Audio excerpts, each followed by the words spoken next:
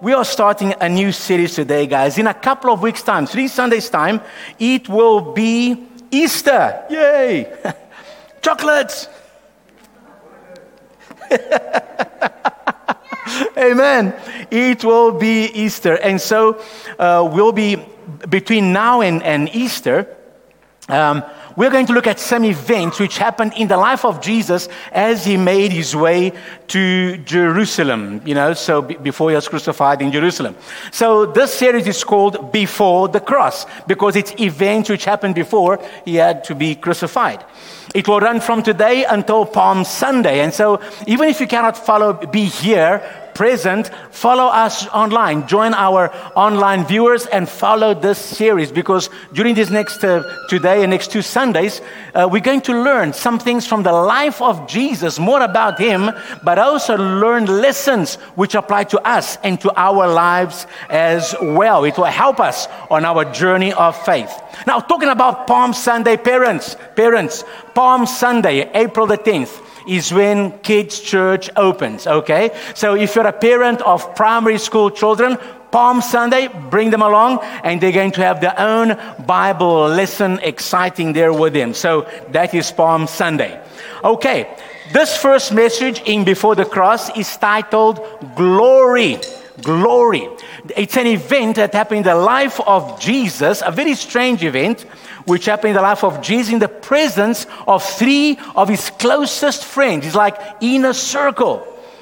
And it set him on the path of Jerusalem. From this event onwards, he set his face towards Jerusalem. Now, before I tell you the event, imagine with me, just imagine with me a little bit that you live in the 1st century, okay? That's when Jesus lived. You live in the 1st century and you are hanging out with Jesus, okay? You're hanging out with Jesus. And Jesus is this young preacher, this young Bible teacher who says some profound things from the Word of God. And as he preaches, he really ticks the older Bible teachers off. The guys from the temple, every time Jesus speaks, those guys get upset. And you kind of have fun because you're following Jesus and it's fun to watch Jesus upset those guys. And they're always trying to trick Jesus into saying something that will upset, that will be against God or against the authorities. But Jesus never falls for this trap.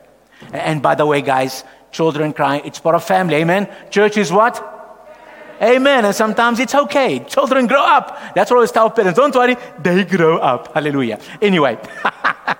But imagine you're then with Jesus and you're hanging out and you're watching all this going on. And Jesus is doing some amazing things. He's healing people and sometimes you're out in the boondoes and he's preaching over there and it's getting late. So he just multiplies food and everybody gets to eat.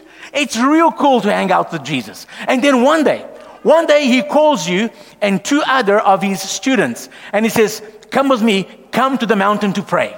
Now, if I say this in Pretoria, it's kind of weird. Although you've got lots of mountains in Pretoria, it's not a done thing. But back in the day, it was quite normal because Jesus often took time to go to the mountain to pray.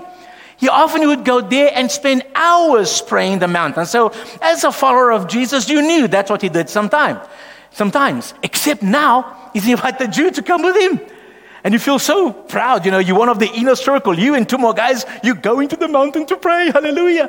And so you go up the mountain and eventually you come to a certain spot and Jesus moves a little bit further on and starts praying. You settle down, you maybe find a nice tree and you sit under the shade of the tree, you make yourself comfortable and you quietly start praying. But now you're tired of all the climbing, all the mountain climbing, made you a little bit tired. And the tranquility of the mountain, of the place, and suddenly you begin to slumber and you fall asleep. You sleep. Suddenly you wake up. Now, you went up the mountain in the evening, so by now it is night. And you wake up and you're startled because it's supposed to be night. But there's light. There's a light shining around you. And you look around and you realize that the light is coming from Jesus. Jesus is glowing. There's a light coming out of Jesus. And then you look again and you see he's not alone. There's 2 more people also glowing in the dark, okay, and lighting up the place. They're talking to Jesus. And maybe because of your Sunday school background, or maybe just intuition, or maybe divine revelation, when you look at these two guys, you know who they are. One is Moses, and the other is Elijah. Moses, the liberator, the guy that took them out of Egypt, the guy that gave them the law. The Jewish people gave them the law. And the other, Elijah, major prophet, until today, honored in the Jewish culture. Elijah, the big prophet. Moses, the lawgiver. And here they are having a conversation. Suddenly, you're wide awake. You're wide awake. Man, I tell you, this is amazing. Yeah. And what happens next? Now, when you hear a story like this, it sounds almost like some kind of movie from Marvel Comics or something like that. You know, people shining and so on. But it's really happened. It happened in the life of Jesus, together with three of his closest followers, Peter, James, and John, the inner circle guys. Look at this. Luke chapter 9, verses 29 to 31. As he prayed, the appearance of his face was altered, and his robe became white and glistening, like radiating light. And behold, two men talked with him, who were Moses and Elijah, who appeared in glory. That means they appeared like they are in heaven, full of glory, full of light. They appeared in glory and spoke of his decease or departure, which he, Jesus, was about to accomplish at Jerusalem. Listen, Jesus was fully man and fully God. His divinity was covered by his humanity. But this day, as he prayed, his divinity began to break through his flesh. Matthew, talking about the same event, he says that his face shone like the sun. When you go outside, take a look at the sun, if you can. His face was like that. The face of Jesus was shining like the sun. And his clothes became as white as the light. Now, perhaps having the added privilege, Jesus having the added privilege of his friends Moses and Elijah there with him, for a moment gave Jesus the feeling that he was back home, back in heaven. And so he just joined the glory gathering, and all this glory began to shine forth. They were having a conversation about his departure, which would include his death in Jerusalem. Some Bible scholars believe they also spoke about his resurrection and then his eventual ascension, his final departure from earth, which also took place around Jerusalem. Now, it is significant and important that they were having a conference about his death. They were speaking about his death. And why is that important? You see, they were talking about what would happen in Jerusalem. And you see, this assures you and I that what happened in Jerusalem wasn't just a plan of the Jewish religious leaders. It wasn't just a plan of Herod. It wasn't just Pilate. Jesus planned this. This was his plan. Although the high priest and the religious people did want to kill him and eventually killed him, it wasn't their plan, it was his plan. Why is that important? Because that means his death was not a defeat. It was a departure. It was something which he did in obedience to the will of the Father. His Father gave him work to do, work which affects all of us. And when all was done, Jesus would cry out with a loud voice, "It is finished." And then he would willingly bow his head and die. Deliberately, he would do that. We may read the account of the suffering of Jesus. You may watch a movie like, the crucifixion or the passion of Jesus. And you go, come on, how can people do this? Somebody make it stop. But you know what? Nobody could have made it stop. Nobody could have made it stop. Even if they tried. Why? Because the Godhead, God the Father, Son, and Holy Spirit, in a conference before the foundation of the world, had already established that day. And therefore nothing in heaven, on earth, or under the earth could stop the events of that day. It was Father's will, and the Son always did Father's will in order to bring salvation to humanity. And so, while this thing is happening between Jesus, Moses, and Elijah on the mountain, these three followers wake up and they see what is going on. And then what happens next is actually a little amusing. Peter, big mouth Peter speaks up. Luke chapter 9, verse 33. Then it happened, as they were parting from him, as Moses and Elijah were about to leave Jesus, that Peter said to Jesus, Master, wait, Master, it is good for us to be here. And let us make 3 tabernacles, 3 tents. One for you, one for Moses, and one for Elijah. And then the Bible says, not knowing what he said. Peter did not know what he was saying. Listen, have you ever opened your mouth and with excitement you've said something, and no sooner had you finished saying it when you realize you've put your foot in your mouth? And you wish you could take the words back, but it's too late. That's what happened over here. In fact, after Peter said this, there was no response. You read the Bible. Nobody said anything. The next verse just says that a cloud came upon them, and that's it. And I can imagine, listen, imagine with me, okay? I can imagine Peter speaking up and saying this. And I can almost see my mind's eye. Moses and Elijah kind of looking at Peter, then look at each other and kind of shaking their heads. What is this guy thinking? I mean, where did Moses and Elijah come from to visit Jesus? Where did they come from? They came from heaven, right? Glory, paradise, peace, joy, everything.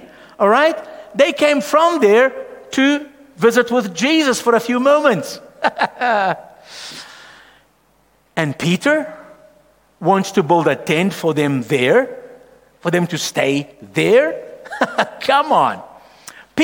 Moses and Elijah, they both had good, long, profitable, useful lives on earth. Also, very troubled lives on earth. And now they were in glory.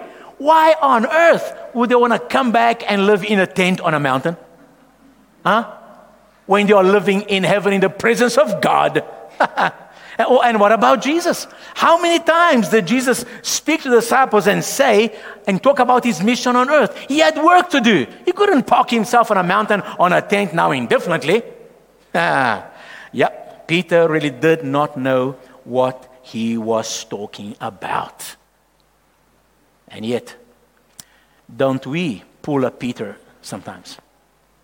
Think carefully. Think carefully. Our lives consist of a combination of valley experiences and mountain experiences. Difficult, painful, hard experiences that we call valley experiences, where everything seems to go wrong. But then there are wonderful, happy, pleasant, exciting experiences which we call mountaintop experiences, where everything just seems to go right. And listen, isn't it our desire, when we are having a mountaintop experience, isn't it our desire to just press the pause button and just remain there indifferently? This is so good. Let's stay here. This is so like a... Come on. When you're having a good moment, a streak of success, a wonderful holiday, everybody's healthy. When you're having a happy moment with family or friends, and you wish you did not have to go back to the grind, to the business as usual, back to school, back to work, back to the difficult client, back to the demanding supervisor. For a moment, Peter was surrounded by the heavenly realm. Although Moses and Elijah were talking to Jesus about his departure, the fact is there was a heavenly atmosphere over there. There was peace, love, joy, and this heavenly light. No wonder Peter wanted to press the pause button and just stay there.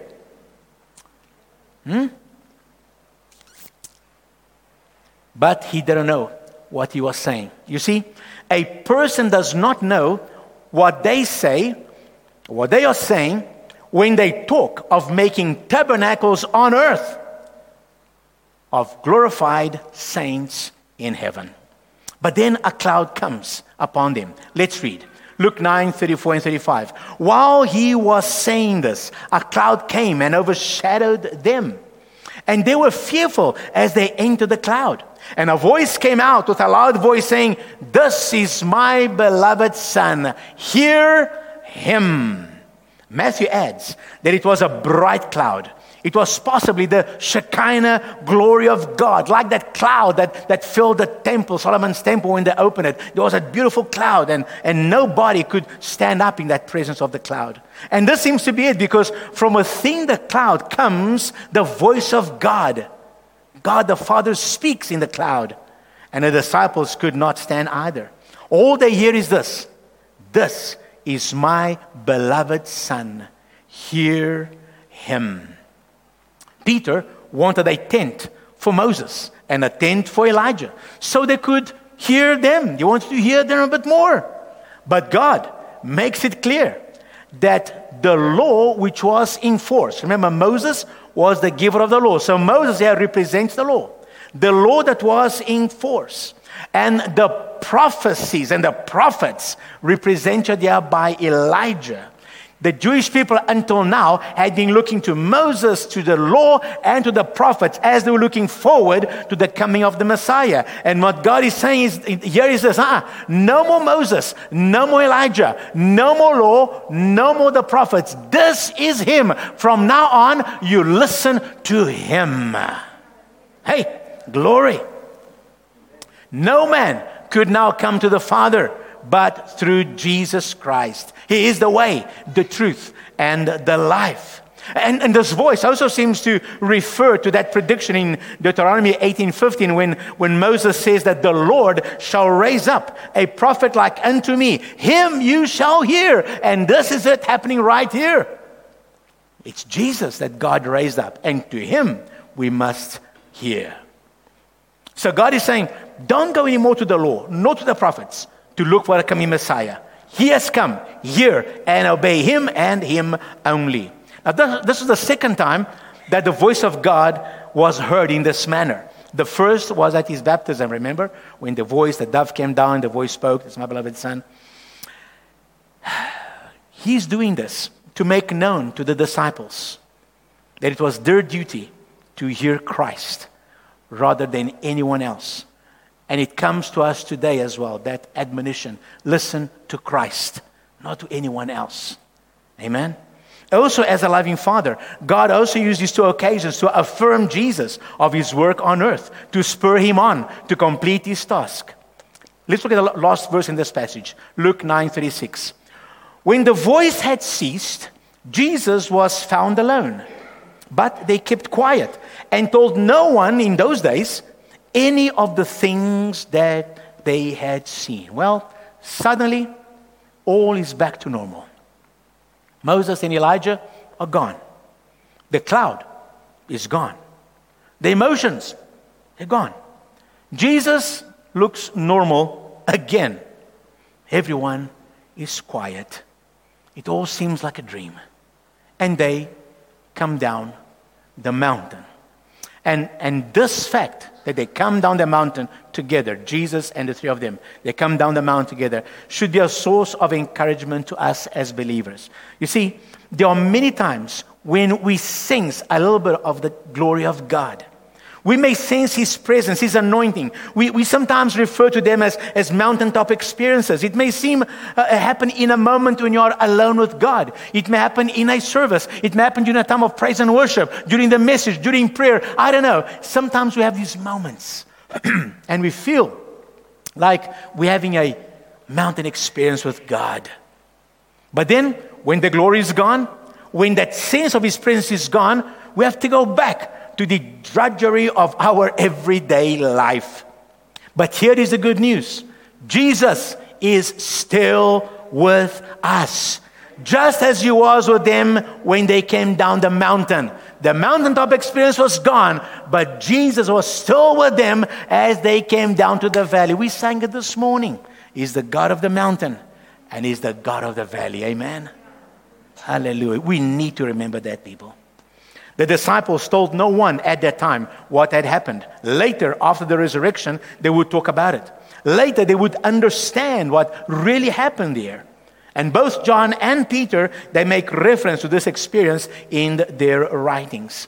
When Jesus and the disciples came down from the mountain, they set out on the road to glory. What do I mean?